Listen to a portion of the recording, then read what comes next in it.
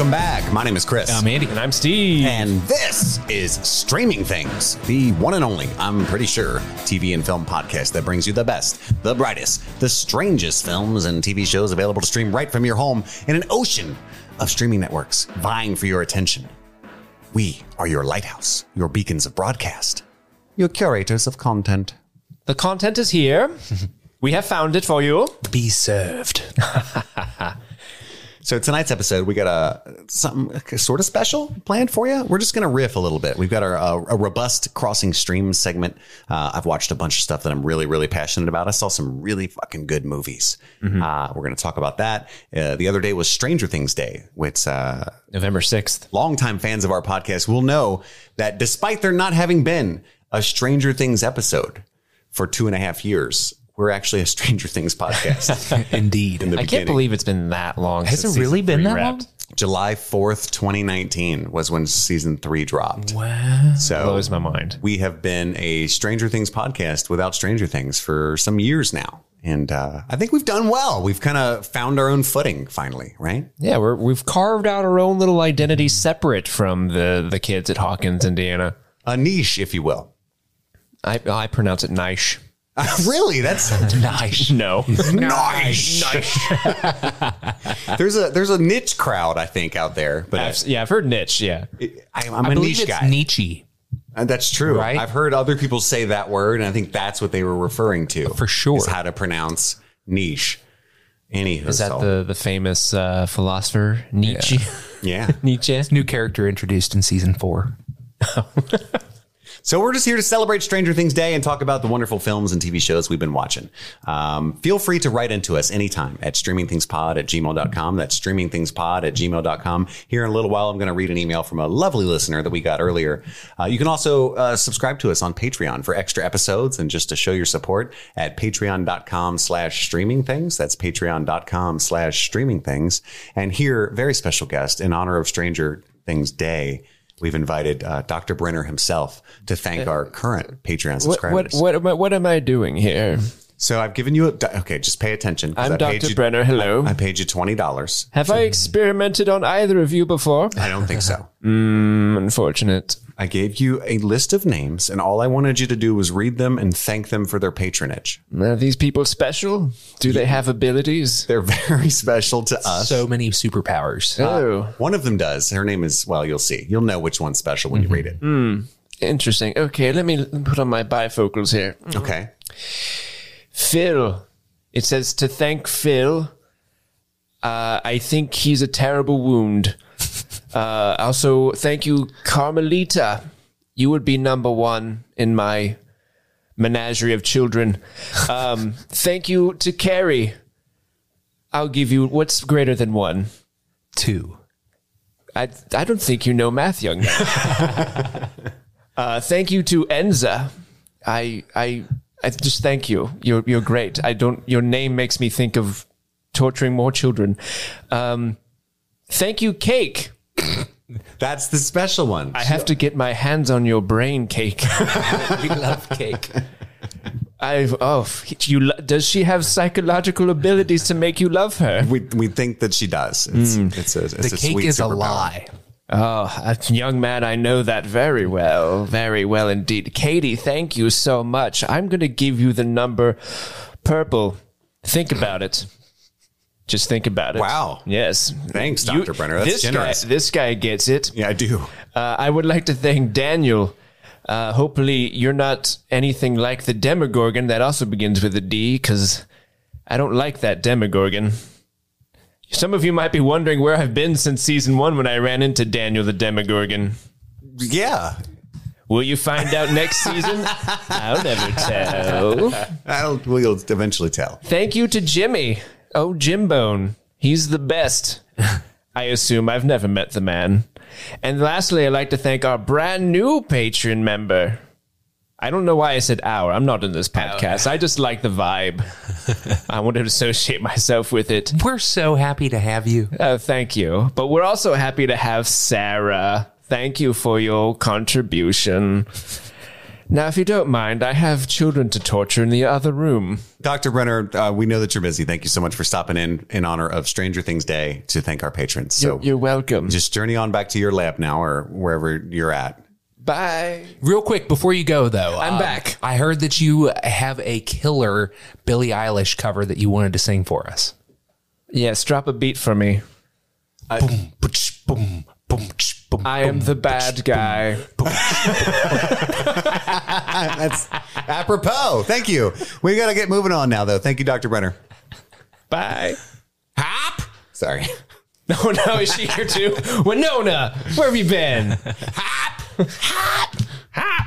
Cigarettes. I don't know. That's I cannot wait till Stranger Things season 4 comes out, man. I am so excited. That new trailer, which couldn't help but watch, was actually very well done. Didn't give a whole lot away. Not that I needed any enticement, It right? was like a little double trailer. It was fucking solid. The first one was like all happy-go-lucky. Oh, look at 11. She's doing school things out in John Hughes California things. and John Hughes things, and then we get the boys. Basically, the Hardy Boys now is what they seem like. They're Up to no good. out here quoting Sherlock and stuff. And there's big clock.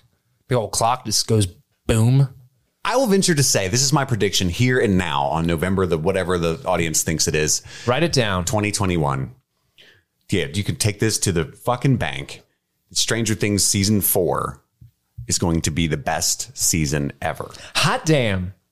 That is fighting words. It is. Ooh. And here's my theory, right? Season 1, phenomenal.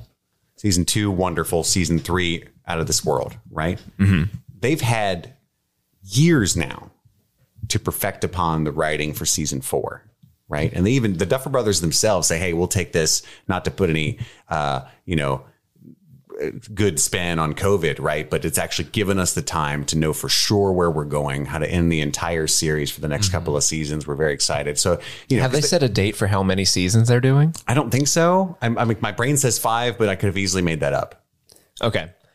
Can I voice a concern that I have for No. season 4? Sir, this is a safe place. Yeah. You can Thank say, you can speak and your I appreciate mind. it. So, are we agreed that Millie Bobby B is not the best actress? I mean, No. We're not agreed. We're not agreed. Okay, so you thought I she don't was think she's a great bad in Godzilla actress. or whatever. Godzilla. That's Kong. not fair. no Hey. one was great in Godzilla. Not even the CGI monster Godzilla was great in Godzilla. I mean, she really hasn't done much with these awful scripts. I'm starting to doubt her. So all I was going to say is that so far in her career, which is very young, and she's Sure. a child Yeah. actress. Absolutely. She has not been great in much outside of Stranger Things. She certainly hasn't found success outside the show. And so I'm concerned that the more articulate 11 becomes, the more her acting chops flaws are going to show. compared to like the guy that plays Will, Noah Schnapp. That dude that kid. shits all over everybody. What has he been in, though? Like, I feel like of all the Stranger Things kids, the kid who plays Mike is Finn Wolfhard is the only one that I see regularly get work for, I don't want He's to the say front for some runner. reason, Him but- and Gaten Matarazzo has had that like prank show on Netflix for like 5 seasons. And So Will Schnapp had his big breakout in Bridge of Spies. So, I mean, starting out with Steven Spielberg's pretty fucking huge. Well, yeah, he's the powerhouse of Stranger Things for sure. He's the best of all the kid. I think He was the voice of Charlie Brown in the Peanuts movie. That's pretty big. and he already had a good career, but I think David Harbour has probably capitalized second most off of. Oh, the Stranger sure. Things show. I was big mostly time. Off the kids. I was mostly focused on the kids. Yeah. I'm going to say it now too. I think that Winona Ryder lady's got a career ahead of her. Yeah. I'm just saying. As long as she pays for the things that she goes to stores to get. Strange reference. No, I can understand that. And, for telling the truth about your opinion here as well, because after all, friends don't lie. And that has been our motto here, our mantra here at Streaming Things, for sure. Friends don't lie. Big facts.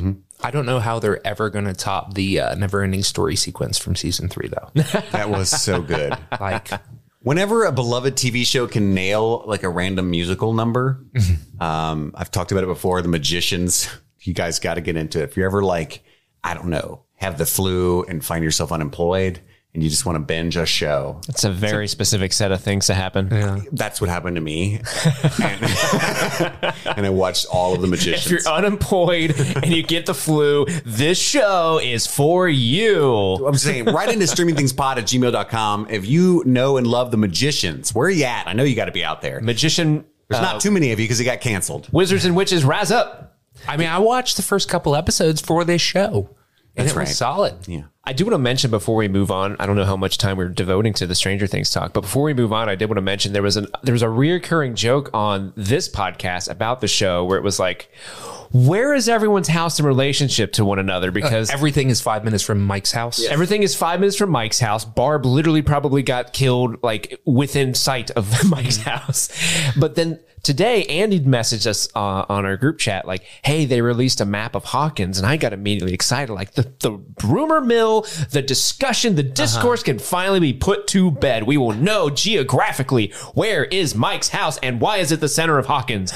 And I looked at this map and this map does not help at all. It is an artistic rendering. It's like a stylized map where it's not meant to be realistic at all. And I was so mad. I'm like, I'm looking at a map of Hawkins, but there's Chicago right there. Right. Hawkins borders Russia, apparently.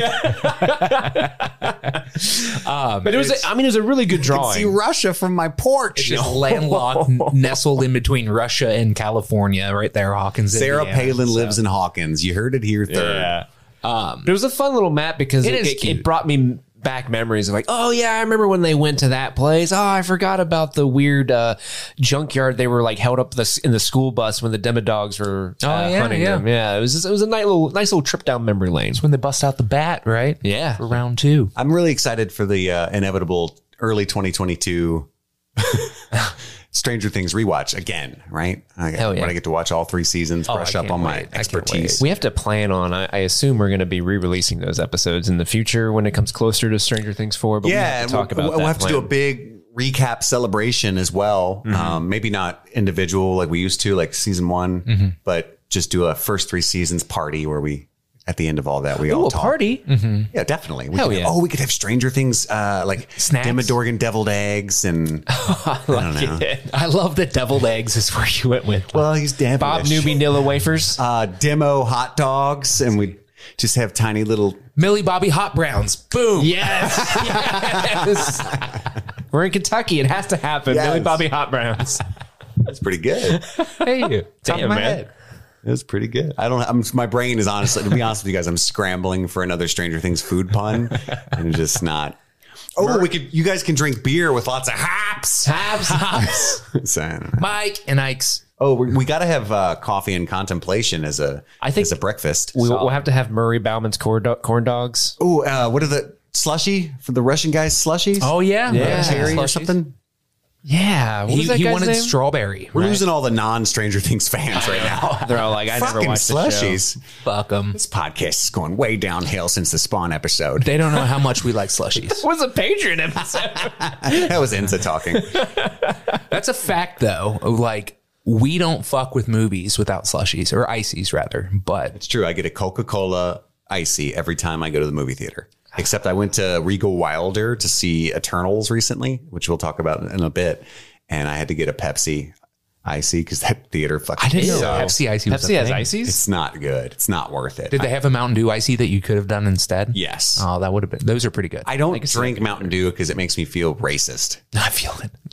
That's why I quit. Actually. That's why I don't eat white chocolate for that same reason. Right. It's just like, what am I doing right now? I'm almost 3 years sober of Mountain Dew, so I get it. Wow. Yeah. Some listeners might be laughing, but that actually is a really big deal for me. One day at a time, my friend. Yeah. One day at a time. I appreciate your sobriety from Mountain Dew, my friend. I absolutely do. Yeah. Well, let's go ahead and get into our Crossing Stream segment. How about that?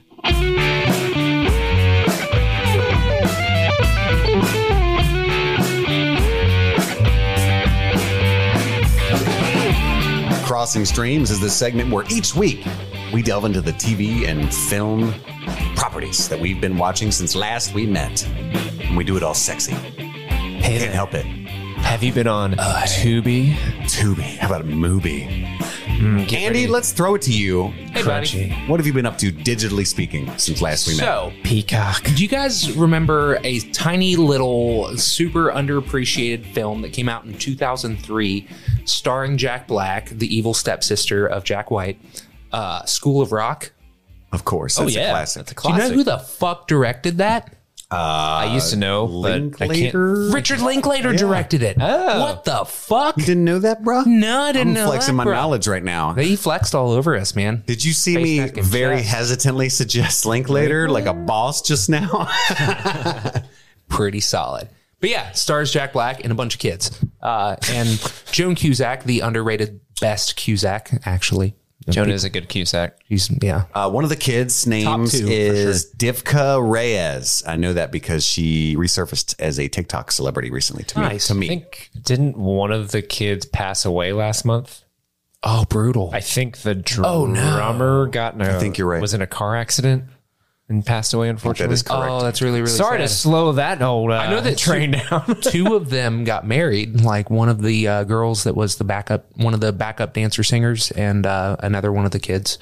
Like they met again years later. At the really? School of Rock reunion party. Sleepless in School of Rock kind of sitch Nice. going on. It was pretty that's cool. good. You've got School of Rock. You've got School of Rock. What are some other Meg Ryan, Tom Hanks romance? That's it. Would you be my name? Will you be my School of Rock? Castaway of Rock. School of Rock Atlas. Streamable on Netflix. So much better than I expected it to be on rewatch. Saving Private School of Rock. like had kind of semi dreaded going back to this film Why were you dreading it? Walk me through that. because I loved the shit out of it back in the day. And I remember watching it at the Wilder Cinema that Chris was just talking about, that he went to see Eternals at many years ago.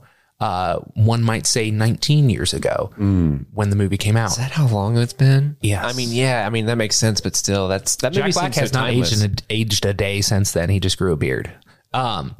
But anyway, I saw it in like this double feature thing, and I can't even remember what the other movie was, but it was a big deal for me at the time to go to a double feature and get to see School of Rock, because at the time I modeled my life after Jack Black. Tenacious D was the greatest band of all time for about like 3 months during the summer of 2002. And so anyway, I had been dreading going back to watching School of Rock because I thought that it was ultimately going to be a childish kids film. It's kind of like a Never Meet Your Heroes scenario. Is that what you're saying? For sure. Never watched School of Rock second time. No. Still slaps. Yeah. Dude, there was a slaps. time where that movie was like the DVD of School of Rock was a consistent rewatched disc in my household. That's shit. such a good movie. I haven't seen it in probably 10 years, but I have very, very fond memories of that movie. Yeah, it's great. It's super good. Sarah Silverman is in it and super underutilized, which is a massive bummer, because that was just like, hey, you got a name speaking role. Good for you. Up and coming comic. And now she, went on to have her own show, and, she's Sarah Silverman. But in that, she's just like the bitchy girlfriend. But she does it so well. Yeah, she does it wonderfully. But anyway, yeah, School of Rock is fucking badass. And plus the fact that it was Linklater, that blew my fucking mind. So then I also I kind of went through like a early to mid 2000s comedy renaissance. Were you high? Over the past few days? No, I don't smoke weed. I know, but it's don't always like funny to ask that when you watch mid-2000s comedies. I watched, Oh my God. I'm so sorry, Andy, but the Teenage Mutant Ninja Turtles is playing in your other room, and there's a close-up of one of the turtles, and it is a horrifying experience. I'm so sorry about that. Who watches these movies? I've just had that Splinter. What the fuck is that? Why is it happening? Kill it. I've had movies playing in my living room for a while, and just music going, and something. What was the whitewashing scandal movie with Scarlett Johansson that came out a few years ago? Ghost in the Shell? Ghost in the Shell was playing, and there was like Bon Iver on or something, and it like seemed like a music video, like the weirdest. It's Bon Iver. Bon Iver, Skinny Love. Right. That's a good song. But so anyway, that was playing, and that movie was on, and I was like, this is the most fucked up music video ever. And so I just let it go. And so obviously I turned off the music when we started doing the podcast, but I was having a grand old time, just like, what the fuck's going to come on next? Yeah. We're watching Ghost in the Shell. This is Random weird. audio and visuals. Right. Part 3. That's a fun game to play. Why is Megatron attacking Splinter? God damn it, focus, Steve. I'm so sorry. So He's the got next, an 80 against TV, all right? It's hard not to see. so the next mid to late 2000s, 2010s comedy that I watched was a little film called Hall Pass, directed by I don't know how to pronounce it. Jason Sudeikis. Farrelly brothers. That's actually on my watch list to watch when my wife's high. Yes, with Jason Sudeikis, Owen Wilson. It has Jenna Fisher of The Office fame. A very, very tan Jenna Fisher. It makes me uncomfortable. She's like has this. She's famously pale. Awful spray tan. It's distracting. And then Christina Applegate. Had fun with it. Wildly predictable. Jason Sudeikis is a gem, and Owen Wilson is predictable. And I'm Take that back. I like Owen him. Wilson is a gem. I like him more in weird roles. When he's just like the do-gooder, like, oh, I have a funny way of talking guy. Whoa, that was a great Owen Wilson. Thanks, man. Wow. Wow. No, yeah, I like him better when like he's like in a Wes Anderson movie or something, when he gets to get weird with it, because he is so easily typecast as just like the guy the hard luck guy. You know what I mean? I don't know how better to describe it. Schlubby, heart of gold, dude. Exactly. And so I like it when I get to see him have fun, and I didn't get that much in this film, but Jason Sudeikis fucking killed it in this movie, and I had a lot of fun with that. Also, Christina Applegate was really good. She's had like great. this little moment in like after Anchorman where she was in a bunch of things, and I wish that was continuing because she is wonderful. She has such an interesting career because she's always been great, but you're right. Like, I feel like she doesn't have that level of success that I feel like she's deserved of. Right. That new show she had, I think there's 2 seasons of it, went super viral. I mean, people love that show. I didn't watch it, but my wife loves it. Dead Like Me or something like that. Oh yeah, I do. I love to that Me? show. Yeah, I've seen Is that. that what it is? Yeah. Dead to Me. Yeah, I've seen the first season of that, and that's a really good show. But so like, as far as like Farrelly brothers, who are wonderful comic directors, like does not live up to Dumb and Dumber or Me, Myself and Irene. But it's still, I had a whole lot of fun with it. And then after that I watched, and that's streamable also on Netflix, School of Rock and Hall Pass, both on Netflix. And then I watched a little film a little bit more recently, or a little bit more recent release, or maybe not. Horrible Bosses. Oh shit! Oh, you know what? They came out the same year. Yeah. It was the Sudeikis. Yeah. Horrible Bosses is great. Horrible Bosses. So good. I had never seen it. It was kind of a big miss for me because I love the fuck out of Always Sunny. And so like Charlie Day to me is like anything he does on screen is immediately going to be enjoyable to me. And somehow I never watched Horrible Bosses. And this movie is fucking stacked, my dude. It has, listen to this, Jason Bateman, Charlie Day, Jason Sudeikis in the Sudeikis, Colin Farrell, Jennifer Aniston, Donald Sutherland, Jamie Foxx, and Kevin Spacey. Was an appropriate role this time. Oh, good. Yeah. Oh, yeah. Fitting. Although Jennifer Aniston's the one that's sexually assaulting people in this film, but man, And she's having a blast doing oh it. my god, yeah, dude. You can tell she's having fun. That roll up. I don't get to play quote unquote bad guys very much. Right. And she was having so much fun in that role. It's like Owen Wilson, man. When she gets to do more interesting things, she's wonderful. Yeah. But you know, I don't give a fuck about Friends or any of the Adam Sandler comedies that she was a part of. Like, I just heard, heard, shit. I just heard half of our listeners tune out. Yeah, the gas. Doesn't give a fuck about Friends. But yeah, so directed by Seth Gordon, who is famous for Horrible Bosses, pretty much. He's done a bunch of TV. He's directed a bunch of episodes of like The Office and Parks and Rec. He wasn't like creator or anything. For All Mankind, the space race TV show that I talked about a few episodes back. Wonderful Apple TV Plus show. He's directed a few episodes of that. But yeah, not a huge film presence, but honestly, fucking killed it. This movie was fantastic. I enjoyed the shit out of it. Yeah, that movie's really good. Super duper funny. But yeah, that's most of what I've been streaming. Steve, what have you been up to, buddy? All right, I got 3 movies to talk about this week. These are brand new films. You can't stream any of them yet. They're still in theaters. I got that A-list Stubbs pass back, baby, and I'm using it. He's in my entourage, or I'm in his. I'm not really sure. We're all in each other's. Hey, Actually, it says you haven't confirmed my entourage membership. You yet. got to send me an invite, don't you? No, I don't think so. I thought you texted to me. who's to say? Who's to say? He doesn't want to be in my entourage. I'm It's fine. better than that. It's fine. So first off, because I know Chris has seen a couple of these movies as well, so I'll start talking about the one that I don't think Chris has seen, and that is a movie called Antlers. Oh, shit. If you don't know what that movie is about, IMDb has a synopsis, which is an isolated Oregon town, a middle school teacher and her sheriff brother become embroiled with their enigmatic student, whose dark secrets lead to terrifying encounters with an ancestral creature. Gasp.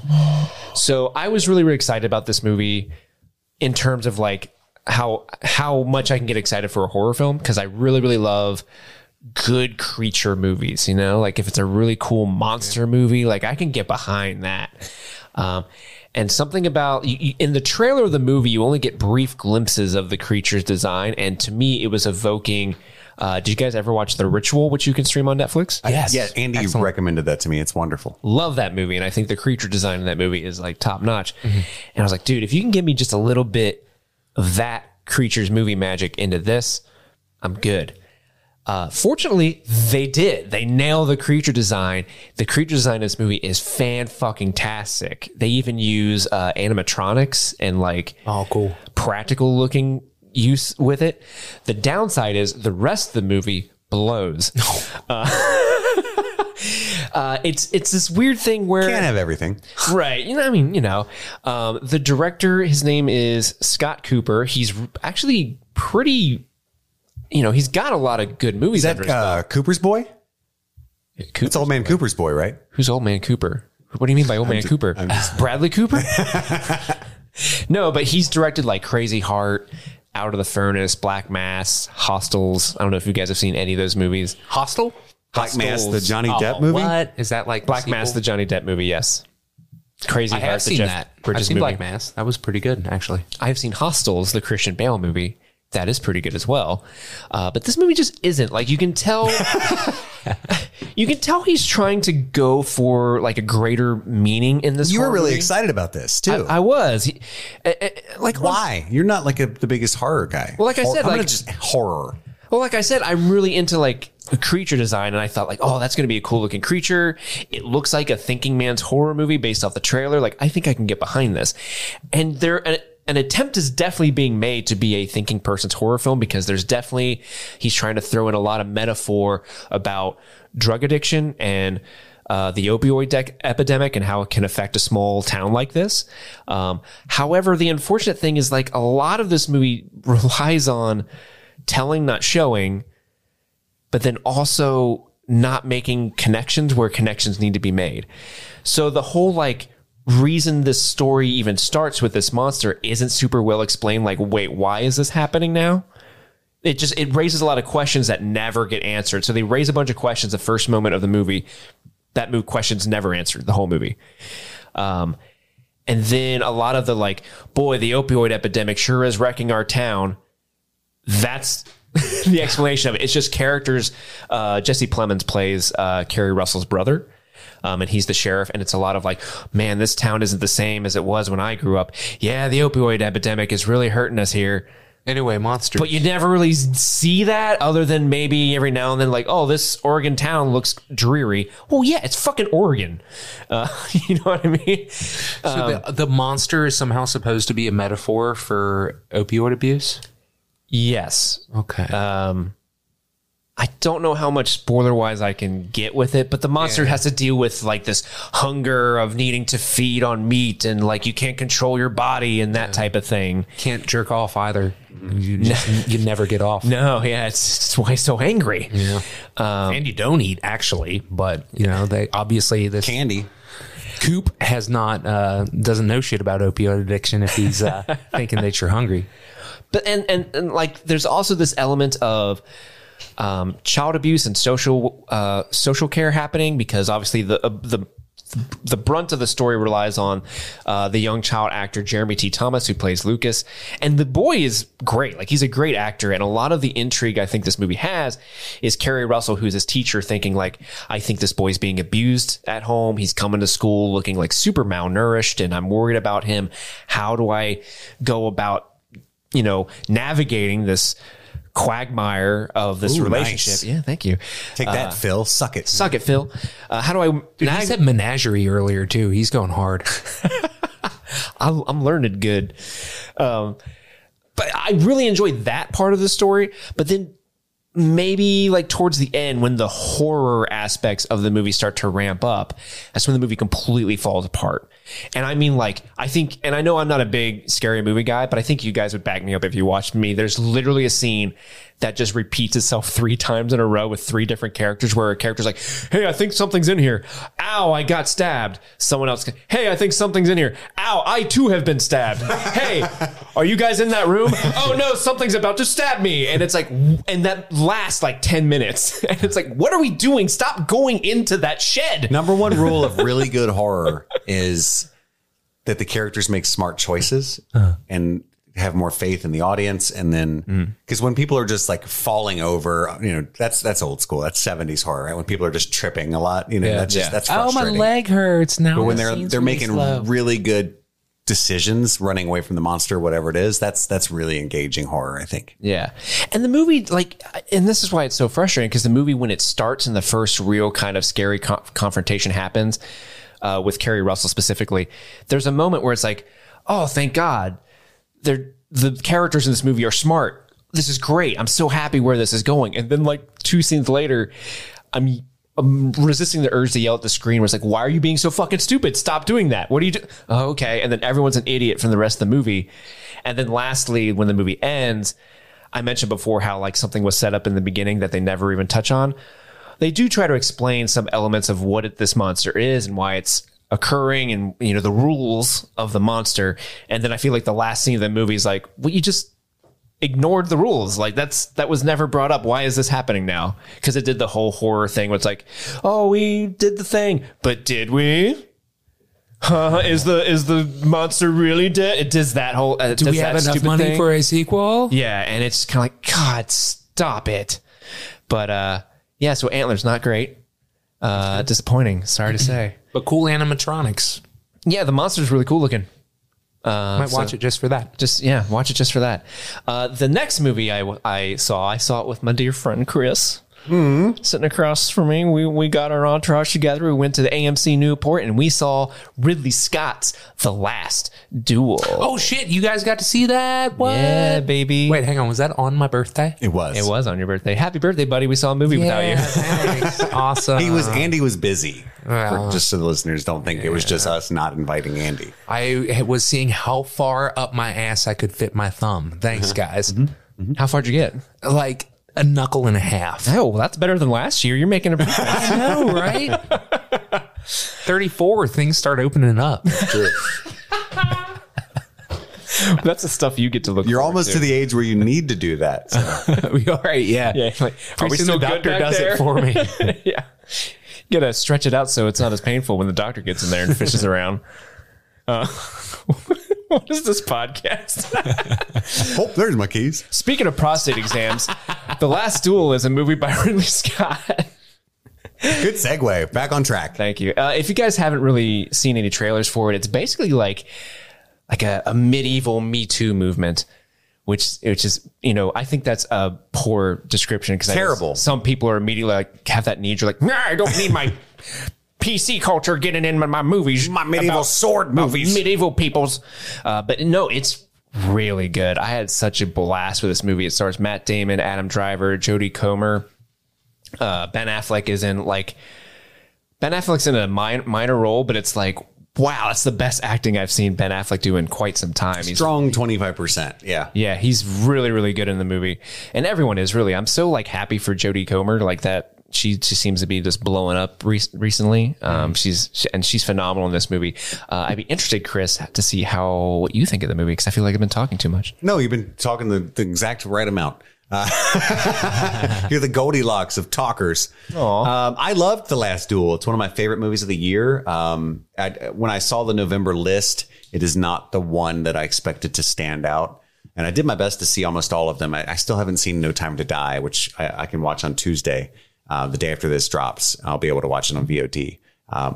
But I watched everything else that was released. I'm really proud of myself. And The Last Duel is one of the very best. I think it got very what's the word? It was not overshadowed. It was not treated well at the box office, right? I think it lost over $100 million to my knowledge, right? So completely dismal success.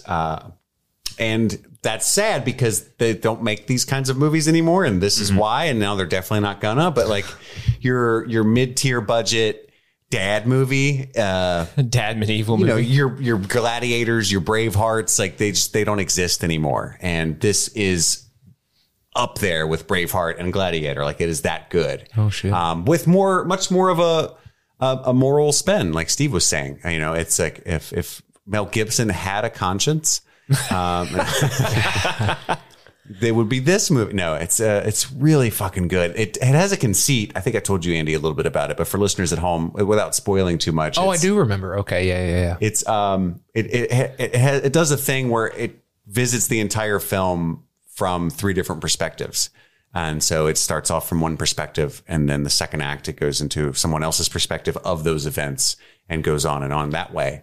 And it's really smart in the way that it reveals there is no truth, or rather that it's hard to get to the truth. Like you kind of believe your own version of the Everybody events. has their own truth. Well, there is an objective truth, but it's so filtered through your perception is so filtered through your own worldview that like you will fight to the death, quite literally in this film, believing that your version is the true version. And it's almost not even your fault because it's just like, that's the way it fucking happened in your mind. And it's totally not the way it happened. Right. So it's fascinating for that. I think it's the set design was wonderful. Like this world felt lived in and real. Like I feel like I'm really I know what it's like to be in Dark Ages Europe, and I definitely don't, but I feel like I do having watched The Last Duel. So, I think part of that is 75% due to Matt Damon's mullet. Yes. Yes. I love how the costume designer was like, how can we just get the audience to just instantly look at him and just go, fuck this guy? What a knob. And somebody in the back was like, cast Matt Damon. And they were like, shut up, Ben. We're being serious. Shut up, Ben. Let's give him a mullet. But yeah, I absolutely love The Last Duel. So do you guys think that Dame Fleck are going to win their next writing Oscar? It'll be nominated. I'm almost certain. Mm-hmm. Yeah, because it's really, really good. Like you said, the concept of, revisiting the same events over and over through 3 different people's perspectives is very, very intriguing. And the first time it kind of resets, my first thought was like, oh no, we're going to do this a lot. But every time they did it, they proved me wrong because it was just fascinating to see just how things were different, but also they were, each character goes their own way and has their own stories as well in the meantime. And then they also make a very brave choice to say, no, this is what really happened. They do have a final stamp on, a definitive answer, a definitive, like this is the truth. This is what really happened. But it's just like you said, it's just a very cool way to kind of tackle a story like this. Yeah. And the performances from the 3 leads are really great. This is a true story. I don't know if you mentioned that. Yes, it is. And I think Andy was more knowledgeable on the historical nature of it than me. And he was saying that it's famously a toss-up. Has not been answered. It cannot at this point because you're talking like 11th century France or something like that, like way, way, way back. But yeah, no definitive answer as to what it is. But given the subject matter, and that's something Chris and I talked about a little bit. Like you couldn't make this movie today and not be a little more biased. Hey, this is what's up. Yeah. And I love the stance that it's like, that is likely what happened, right? Yeah. Oh yeah, it's And if you don't know what that is essentially there are two knights that are like friends at a certain point. One is a squire. Yes. They both start off as squires. They do. Right? Well, they're both like competing squires. One has a lovely wife. She claims that the other one came into their fortress by himself and raped her. And now he's, saying like, you raped my wife. No, I didn't. And like they have a duel to see like, well, God will decide who is right if my wife is lying or not. It's a trial by combat. If you're familiar with Game of Thrones, so they might have that kind of. Oh, okay. That's just why didn't you say trial by combat? Yeah, obviously. And there's more at stake than that. It's engrossing because if the husband loses, that means that she lied, decreed by God. And they're going to burn her. They're going to set her on fire, right? So anyway, I definitely must watch. I know it's a little too late in theaters now, but if you got the money and you come across it on Apple TV or Amazon for $20 rental or something, I would show some support for it because it's really worth your time. Did it get booted from theaters already? I'm sure with all the screens they need for Eternals. Yeah. Oh yeah, I assume so. Fair. Speaking of which, I watched this movie today. As did I. Not today. Oh. Yeah. Wait, you guys both saw Eternals? I saw Eternals yesterday. What the fuck? Yeah. And am I going to get invited to any of this shit? You're always no offense, buddy, but you got a lot going on. Technically, I did invite you to see The Last Duel, and you're like, I'm busy. I got birthday plans. You definitely did. Happy birthday. I know. I was just hamming it up for the show, you guys. Yeah. We don't truck with that shit. Friends don't lie. Friends don't lie, Andy. A little bit of artifice. I mean, just a bit. Just a bit. No, I didn't know about Eternals, though. I love the fun conceit you're trying to get us to play into where we just fucking fuck you over. I'm awesome. What a fun concept. We're the villains. Everybody's the main character in their own story, right? So to me, you guys are the villains. Andy's just alone in his house making us all dinner and we never show up. That actually happened. did happen. See what I did there? Nice. Yeah, thank you. We were supposed to record, yesterday? And I spent a very long time cooking Friday. I spent a very long time cooking this wonderful meal for everybody. Steve was busy and Chris was like, nah, I'm good. I didn't come eat it once I knew we weren't recording. That's true. That's true. Well, in my defense, Andy, I saw it today just because I thought we were recording at like 1. And then we were like, no, we're recording at 6. I was like, well, I don't know what to do for 4 hours. Guess I'll go see Eternals. That was also on me. My girlfriend stayed the night and we were just hanging out we carved pumpkins and stuff. We had a great day. Yeah, I'm glad you did. Well, next time I'm just going to text you like, hey, do you and your girlfriend want to go see Eternals with me? Well, I'm telling you all now, I'm going to see Ghostbusters Afterlife with my wife, and I would love it if you guys attended with us. Come. When? Whenever it comes out. I'm sure I always see it on Thursday night. I think that's a great. It's kind of like premiere early as possible, but also pretty underattended, so it's comfortable. You guys want to do a movie marathon night where we watch the first 2 Ghostbusters before we? Well, I think we're going to be reviewing the first Ghostbusters for that week. Most likely, yeah. You heard it here first. I own it on Blu-ray, so sure. Not to brag. It's a steel book. I mean, I would love to watch the second one as well because I that's the one I've seen the least. I would love to, Andrew. And if you're cooking dinner. You have my proton pack. Got you, boo. I also got leftovers of that. I made this amazing cheesy potato, spicy Italian sausage, bacon, corn. You had me at potato mix. It's super good. Is that the butt piss stuff you made? I told him, I was like, it looks like diarrhea, but it's like good diarrhea. It's like butt piss diarrhea. Not one of those foods you take a photo of and everybody goes, boy. But when they eat it, they're like, oh shit. Yeah, and he's like, man, this tastes so good, but it looks like butt piss. Ringing on my way, Andy. I'll be there. You had me at butt. So what did you think of Eternals? Because again, I watched it as well, and I guess we should set the stage if anybody's been under a rock. But this movie's been getting review bombed by probably people who've never seen it, assholes, right? But it's famously one of the worst Marvel movies ever made, at least according to bros, right? So that's the lens through which I viewed it when I walked in. I don't know if you heard that buzz. Yeah, I had heard. So here's the thing: I had heard that it was the worst reviewed Marvel film in a long time. I heard it was very divisive, but I did not pick up on the lens that it was being review bombed by people that didn't see it, or that it was probably done by assholes for very specific reasons. So, so going into it, my mind was like, I hear this isn't that great, but I want to see it. I want to, it looks different. I want to see what Chloe Zhao can bring to Marvel movies. I like this cast. Director. Yeah. And I gotta say, man, I actually really enjoyed Eternals. I did as well. I really liked it. I think it's like high mid-tier Marvel. It was nothing. I didn't even see it as a huge departure from what they normally do either. Well, the thing that stood out to me, and again, I'm not gonna really spoil anything, but the thing that stood out to me, the reasons why I liked it so much is it's because Iron Man came back, and that was kind of a weird choice. Yeah, he was like, I am Iron Man again. I'm still Iron Man. Weird way to pop back in. Where have I been this whole time? I just didn't want to marry Pepper Potts. My bad. No, I really thought that this movie is incredibly economical with its time, because it's got a huge, what is it, 10 Eternals? There's a huge cast of characters, and you got to give them their own time. And for the most part, it's very economical, where they show you a person, and with it, by the time that scene ends, you know who that character is. You basically know what their powers are. And these characters are fairly complex too. A lot of them, they're not like these traditional, we have to save the world because the world needs a saving. A lot of them do have issues. Some of them, I don't want to do this. I think we should do it this way. And you believe them. And it's not that they're necessarily coming from a place of evil per se. It's just a difference of opinion. And I think it's done really, really well. Someone was asking me what I thought about it on the way over here, and I said, well, I think it's the best X-Men movie I've seen in quite a long time. Yeah. Because it's that type of movie where here's a team of superpowered people that aren't the Avengers, and they all have different abilities like X-Men. And they all have different abilities, yeah. And then the other thing that I really, really liked about the movie is I think the action's phenomenal.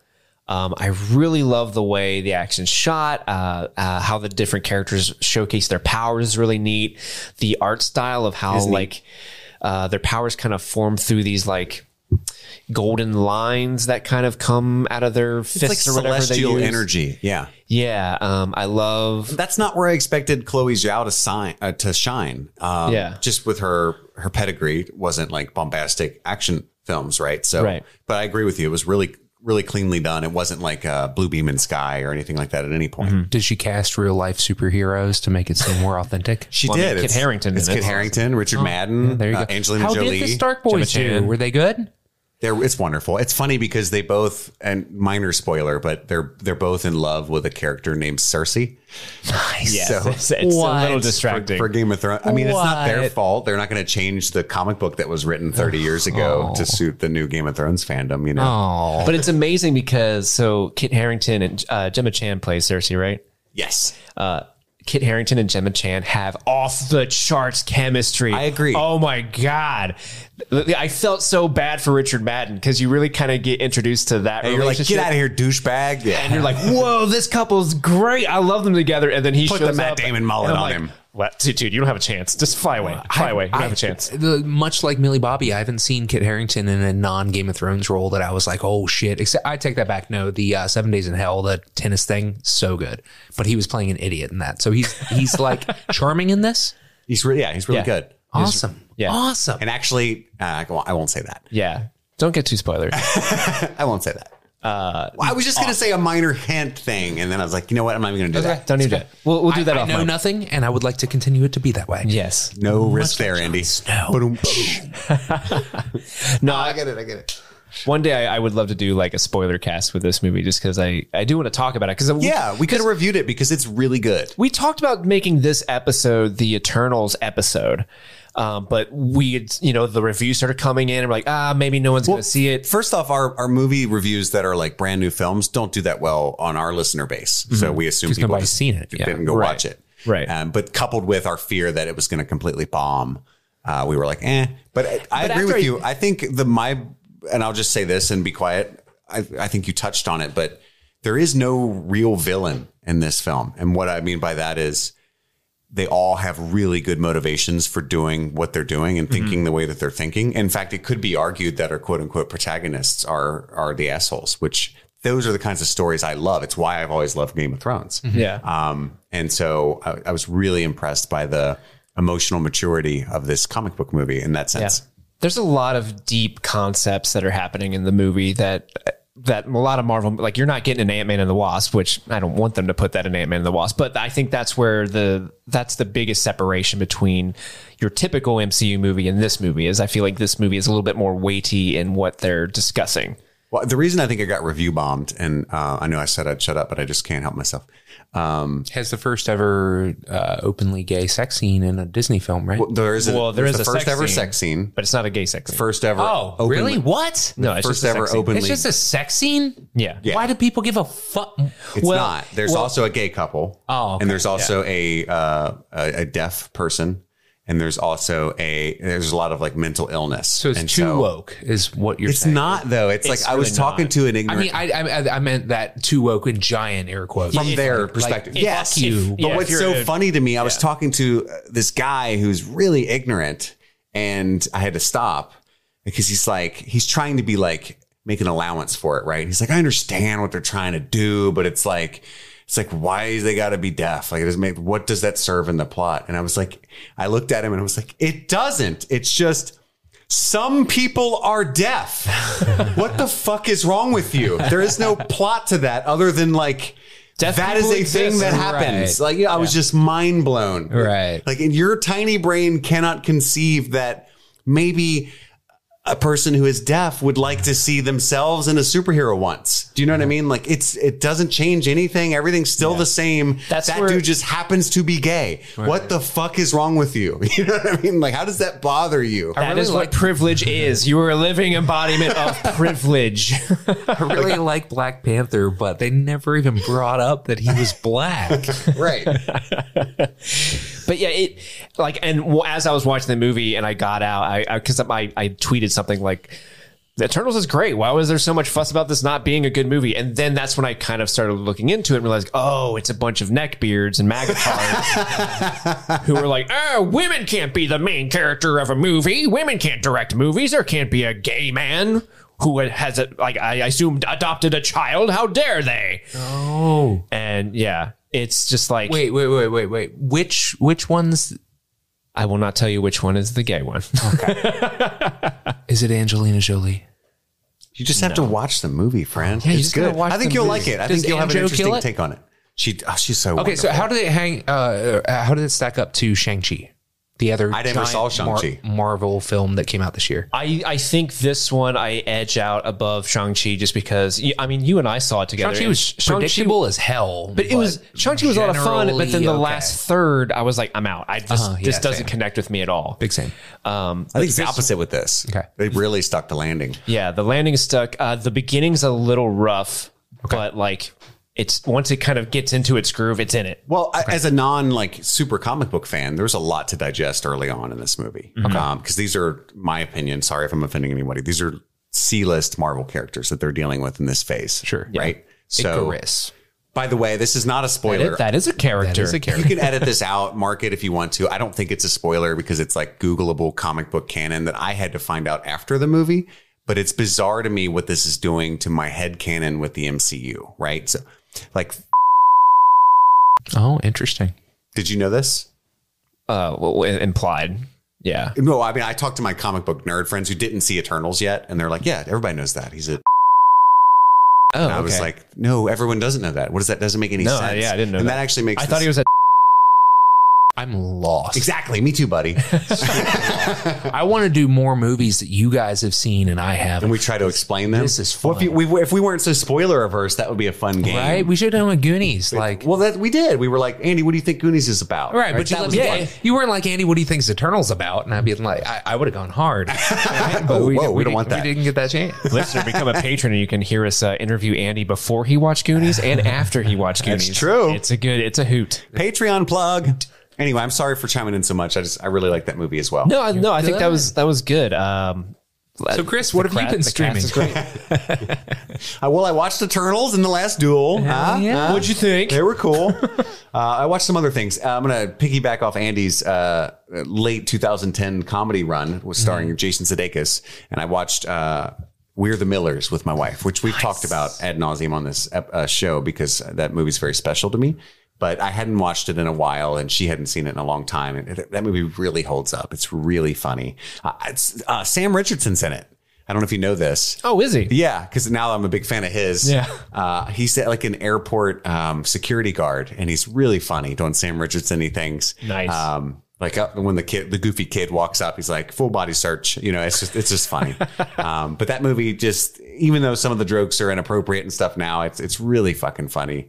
There's a line where Jason Sudeikis is trying to like give the kid a pep talk about kissing girls. And have you seen the movie recently, or do you remember much about it? Mm-hmm. Well, it's just a throw. It won't be funny to you then, but it's just really off the wall. You claim offensive. to know me. He just looks at him and he's like, "You were going to suck that guy's dick 9 hours ago. Why don't you want to kiss a girl?"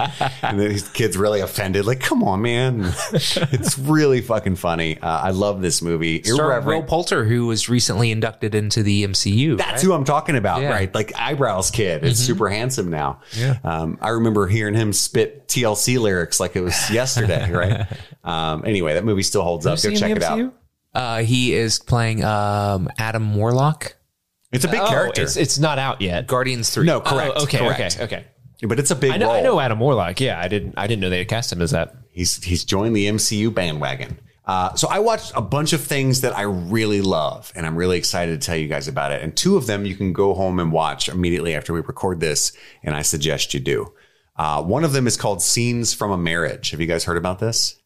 I've heard about it. So this is a mini series with Jessica Chastain and Oscar Isaac. Yes. It went viral when Oscar Isaac was all sexy with her on the red carpet. I don't know if you saw that video going around on Twitter. Oh, yeah. So this is an adaptation of an Ingmar. Never been more jealous. Yeah, right. An Ingmar Bergman film. And it's a television drama miniseries which re-examines the original iconic deception of love. Original meaning Ingmar Bergman's version, depiction of love, hatred, desire, monogamy, marriage, and divorce through the lens of a contemporary American couple played by Oscar Isaac and Jessica Chastain. So it's 5 episodes on HBO Max. And this is just really, really top tier actors acting. Like I'm talking whole scenes, whole episodes of just the two of them talking, walking from room to room. This is the show, right? It might be a little too close to home for Steve, right? For you, having gone through what you've gone through the past few years. I know that having split up from my son's mother and being married now, like this really fucked me up. Like I watched 2 episodes. I woke up, this was yesterday when I woke up from it, and I was just in a daze walking around the house. Like, and my wife's like, "What's wrong with you?" And I even told her, I was like, "Look, I watch that fucking shit you don't watch, like with artistic stuff. I've been thinking a lot, and just it's not about you." And, and she's like, "Oh, okay." And couldn't tell if it was actually good or not. And Andy, you'll love it because this is the Before trilogy on cocaine, right? Like cocaine. It's not as there's not as much like pathos. That's what I'm saying, guys. Linklater went from the Before trilogy to fucking School of Rock. This guy is. That's why School of Rock is so good. It's like, it's almost like you look at that and you go, "Oh, that's why it's so good. This is okay to love." But Scenes from a Marriage, like I said, I'm only 2 episodes in, and it deals with some heavy stuff, but it's powerhouse performances, really cool conceit. I definitely beg of you to watch it to let me know like what you think of it. If you can make it through it, I understand if it hits. So how long is it? It's a mini series, right? Right. 5-hour-long episodes. Okay. And I've only seen the first 2, but I am floored by the level of artifice in it. And it's got a lot of interesting things to say about modern relationships. And, he's an intellectual, philosophy professor, I believe, at Tufts University. And she's like this powerhouse VP at a tech corporation. So she's the provider. And they have struggles about like keeping the sex passionate and staying busy in their professional lives. And what I like about it is they're both very intellectual. And so they talk about their feelings a lot. That's not their problem. Like, it's not like your classic, "Oh, isn't it tough to talk to your wife about your feelings?" Absolutely not. Like they go to therapists. Like, so it's closer to the way me and my wife are. And like, we can actually sit and talk about deep things for hours at a time, but we still doesn't necessarily fix it. Exactly. Yeah. Exactly. It's just like, you use really fucking smart words for the fact that you're miserable. And other than that, there's no difference. Yeah. Milieu, whatever. Anyway, it's like, be like if I was married to Phil. Like, Nietzsche. okay, we still got to work. This isn't really my Nietzsche. So that's Scenes from Marriage on HBO Max. I highly recommend you check that out. I also, if you want to dumb it down a little bit, but not a lot, there's a new movie that just dropped on Netflix called The Harder They Fall. Have you heard of this? That's the Idris Elba Western, right? It is. So when an outlaw discovers his enemy is being released from prison, he reunites his gang to seek revenge in this Western. It's written and directed by James Samuel. And it stars Jonathan Majors and Azazie Beetz. Is that how you pronounce that? I think so, yeah. I have no clue who. She's Azazie awesome. Beetz? No clue. This movie Sounds like a fancy set of headphones. It absolutely fucking floored me. This movie is so good. You guys have to watch it tonight. It's got Damon Wayans Jr., by the way. Nice. But I had this really cool experience with this. It's so stylized. It's an awesome Western, but it's a Western where all of the characters are black. Right. And there is a town of white people called Maysville, which is hilarious because we live in Kentucky. Nice. And it's just when it pops up, it says Maysville, the white town. And I burst out laughing. But this movie's fucking so much fun. It's so brilliant. It's very stylized. Like, there's a lot of Quentin Tarantino in it for me, like just hyper violence that's not squeamishly done at all. It's just kind of funny, but also there's a lot of heart to it. So I'm watching this movie and I had this phenomenal experience where they're about to reveal the main villain and I'm dumb a little bit. So you got to know that going into this. But also I had done no research into this film other than everybody was tripping out about it on Twitter. And so it kind of reveals half of his face and a little bit of his dialogue. And this particular actor is very good at different accents. So I wasn't a giveaway yet. And I literally thought to myself, damn, they should have gotten Idris Elba to play that because that would be fucking perfect. And then he steps into the light and it's fucking Idris Elba. And I'm like, yes. So then it happened again. All the way through this movie, I'm like, oh my God, Regina King's in it. This is amazing. Holy shit. Why is Lakeith Stanfield not in this movie? That's the only piece they're missing. And then fucking Lakeith Stanfield walks up as a major character. And I'm like, yes. I had so much fun watching this movie. I just watched it earlier today.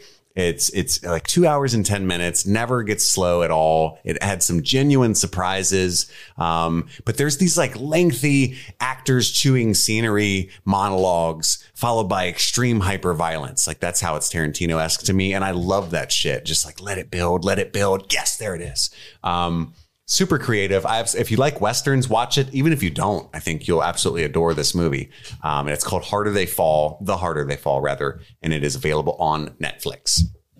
And then finally, the moment you've all been waiting for. Ooh. I watched a movie. And let me just say this going in. I think that... Get ready to take your shots, guys. You're going to take a lot of shots this episode. I think you are not going to trust me about this movie. And I think that that's a shame because I do have a certain amount, I'm famous for a certain amount of Kristen Stewart bias. However, so I went to see... What? I went to see Spencer, the newest Kristen Stewart film, in theaters a couple of days ago. It's directed by Pablo Larraín and written by Stephen Knight. And it stars Kristen Stewart, Timothy Spall. Yes, I'm talking Peter Pettigrew himself is in this movie. Yeah. It also has Sean Harris in it, which I was super surprised and giggly about. So this movie obviously is about Princess Diana during her Christmas holidays with the royal family at the Sandringham estate in Norfolk, England. And she decides to leave her marriage to Prince Charles. So let me set the scene for you guys here. I'm by myself in this movie. Nobody wanted to go see it with me. I wanted to see it with you. I don't believe you. You weren't there. I packed my own snacks in sandwich baggies. I'm alone. There's a bunch of women in my row and I just feel out of place and strange being there. I don't know why. But that was the perfect way to see this movie because I was kind of melancholy and lonely. I sat and watched the credits afterward for a good 20 minutes until the lights came up and they were like, hey, get the fuck out of here, creep with the sandwich bags. And then I drove home in silence just thinking about this film. I think I can say with no hyperbole that this movie is a masterpiece. I very much doubt that anything will top it for my favorite movie of the year. If I'm being honest with myself about how profoundly it affected me. I mean, I was shattered. I was just a blubbering mess. And for no explicable reason, obviously it's a little bit cheating because I know what later happens to Princess Diana, right? And also I want to set this stage. I don't know how you guys feel. This was a huge part of my life. I was a small child when Princess Diana was super famous. Oh, yeah. But I was inundated with it. My mom was obsessed with her. We had coffee table books with all these photographs of her. She thought she was the sweetest, most wonderful angel to ever walk the earth. And when Princess Diana died, my mom was destroyed. She wept for days. And my mom was a sensitive lady. And she bought that, I was talking to my wife about this. She had no memory of this. That Elton John album. That was a tribute. Wind Beneath My Wings. Is it that one? I don't remember what it was called. I just remember in my Chevy Astro van on the way to school singing all the time, like, your candle's blown out long before your legend. Yes. Oh, that's that one. Yes. Candle in the Wind. Yeah. Candle in the Wind. That's what I'm thinking of. Yeah. And yes. I just fucking, those were bangers. And so I'm literally just destroyed by the context of all that. But Kristen Stewart's performance in this film, and this is where you guys are not going to trust me, it is breathtaking. She captured this mythological figure and rose to the angelic nature of her mythos, but at the same time made her so human.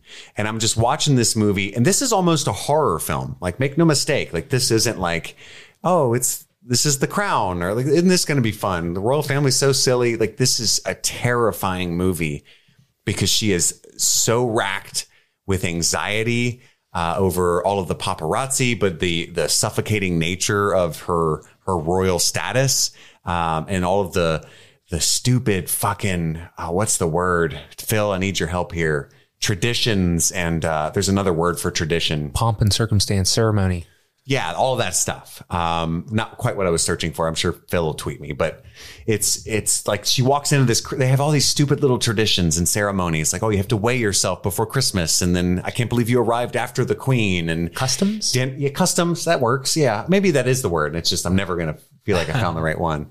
And it's so suffocating, like watching this woman like rail against it in the slightest ways, and they see her as this horrible transgressor. Like, they have all of her dresses laid out. This is for breakfast. This is for tea. This is for lunch. This is for Boxing Day lunch. This is for Christmas breakfast. And if she wears like the dinner dress at lunch, everyone in the room just stops talking, and you hear glasses tink, and they all just turn their heads and look at her like, this fucking cunt. You know, So like, is this what went down with Meghan Markle?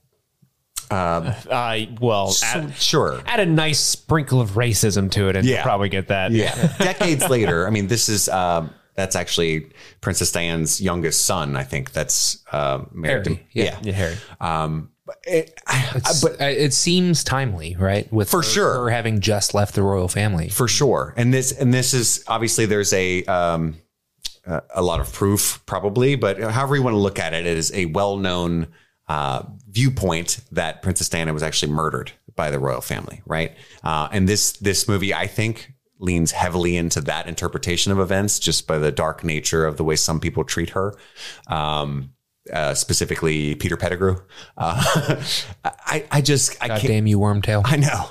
I cannot speak highly enough of this movie. She does such a good job. I mean, she's a wonderful mother, and there's so much empathy. For it has nothing to do with, in my mind, it had nothing to do with the royal nature of it. It was just like, I can identify, I'm not a woman and I'm not royal, but I can identify with just being absolutely suffocated with where I'm at in life and feeling no way out of it. And, yeah, I was just, like I said, it took me a couple days to recover from watching this thing. It is powerful shit. And again, I know I'm the K-Stew guy. Everybody knew I was going to say this. Take your drinks. This dude has a specific type of film he makes. He made Jackie. Yes. The director of Jackie. Interesting. Did you guys see Jackie? No, but I heard it was really good. Yeah, by the way, I've also been a huge Stephen Knight stan for quite some time. This is the guy that wrote Locke, the Tom Hardy film. Oh, yeah. And he's the reason that I watched. I was going to say, his name sounded super familiar. Yeah. that guy's the reason that I watched the Taboo show with Tom Hardy as well. Just for he wrote a lot of episodes of Peaky Blinders. He writes C. You love that show. I was super looking forward to Taboo. At Yes. the time, and it sucked. I'm sorry, I didn't mean to change the subject. No, you're good. It's still relevant. But yeah, I mean, you guys have to go see this movie. It's phenomenal. I think Andy's going to love it. I know Steve will. I want to. I like Case 2 too. I'm not the massive fan that you are, but I also recognize her as an underappreciated gem of an actress. Yeah, and it's not just that. Like, I'm not going to wax poetic on my love of. I adore her. Hey man, I have one rule in this show, and that is you wax as much as you want. Yes, wax, bro. Iambic pentameter only, though. Go. Okay. No, I can't do that. I can't do that I can't spit that kind of flow. I love Case 2 so much it hurts. There's certain celebrities, performers where you love all their work, and then you see them in an interview, and you're like, it's kind of a tool or whatever, right? Every time I see Case 2, she's so, and I don't fucking know her, like, right? I don't, but I get the sense that she's just so down to earth now. Like she's just so real, and she's like, shut the fuck up. I got somewhere to be. This is awkward. And that's what I love about her, right? And I get the same vibe from Keanu Reeves, but he's just much more, he has a different approach, right? He's just like, I don't want to talk. I'm really nice though, right? And it's just, everybody's got their own version of that. He's that also I really got appreciate. like 30 years on her. Exactly, so right? Got, the or history. Practice with it. But yeah, it's just, I just love the gal. And I think she's extremely talented. She seems like a beautiful person.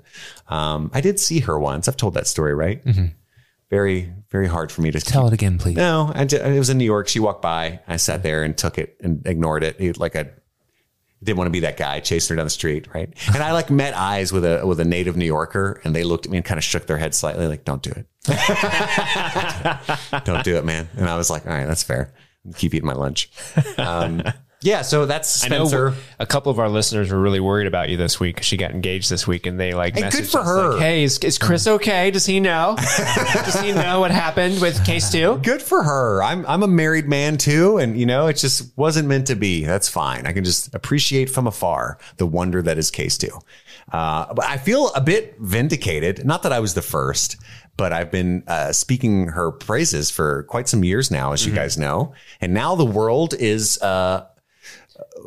torn asunder by all these shoe-in for Best Actress of the Year at the Oscars talks. I'm super happy for her and Robert Pattinson, because both of them had been mired for years. Like, oh, they can't act because of Twilight, Yeah. And, I don't like those movies either, right? But I mean, you'd be a fool to not see the movies that they've both chosen, but also the caliber of acting that they've done in those movies post Twilight. You can't say that they're not talented people who are at the peak of their craft currently, Sure.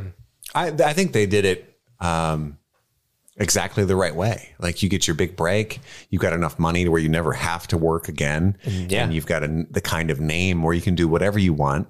And so what you choose to do is bolster scripts that probably wouldn't get made without your name. Yep. And bring talented filmmakers to the forefront and just have a good time and really believe in what you do. Yeah. Daniel Radcliffe does the same absolutely. thing. Yeah. Elijah Wood. Same way. Absolutely. That motherfucker does some really weird shit, and I love him for it. Really obscure horror films that I don't even watch most of them. I don't even know they exist. Nicolas Cage. There you go. Sure. Yeah, absolutely. I think he's just weird. Well, he also I think he also has some debt problems, but for sure. But he's made some really weird movies thanks to his name. So There's been an Assance the last few years. He's been doing a Robert Pig Pattinson. was awesome. Yeah, and Mandy. That other one I hadn't even seen yet. I saw the Blu-ray on sale at the Best Buy the other day, but it's a weird one. But anyhoozle, yeah, there's quite a few of them that choose to do that, and I really, really, really respect that.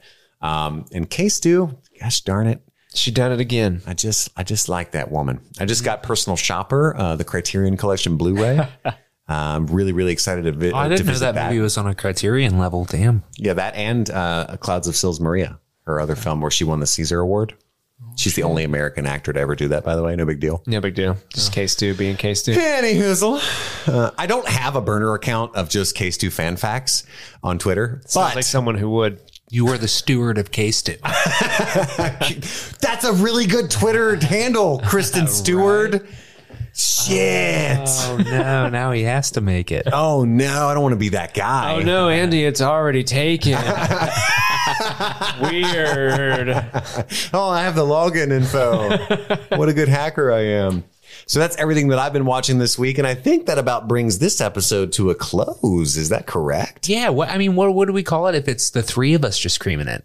Yeah, what is that? I mean, we weren't like drinking. I had a couple beers, but You weren't like really trying that hard. right. Yeah. Let me end with this. I do want to read this email we got. We got an email from longtime listener and patron, Carmelita. And it goes, whoop. I believe we have to pronounce it Carmelita. Carmelita. Subject line, it's been too long, ellipses, which I appreciate. That was very intriguing. Dramatic Wrote pause. me in. I was like, oh, has it? Hey guys, it's been a while, so I thought I'd drop you a line to say how much I've been enjoying the podcast. It's been an absolute joy to have new episodes every week. Aw. I was catching up today and finally listened to your favorite horror movies episode. It was excellent. It's so good to hear Signs get some love and all the other great picks y'all discussed. Hell yeah. Signs, baby. Thanks for continuing to be your awesome selves and sharing your engaging conversations with us. P.S. Chris has nothing to worry about and is definitely my favorite of the three of you. Chris just added that part. Oh, shit. I'm sorry. I was reading too fast. You'll get no judginess from me about your takes on horror movies. I love elevated horror too. Smiley face. Your dedicated listener, Carmelita.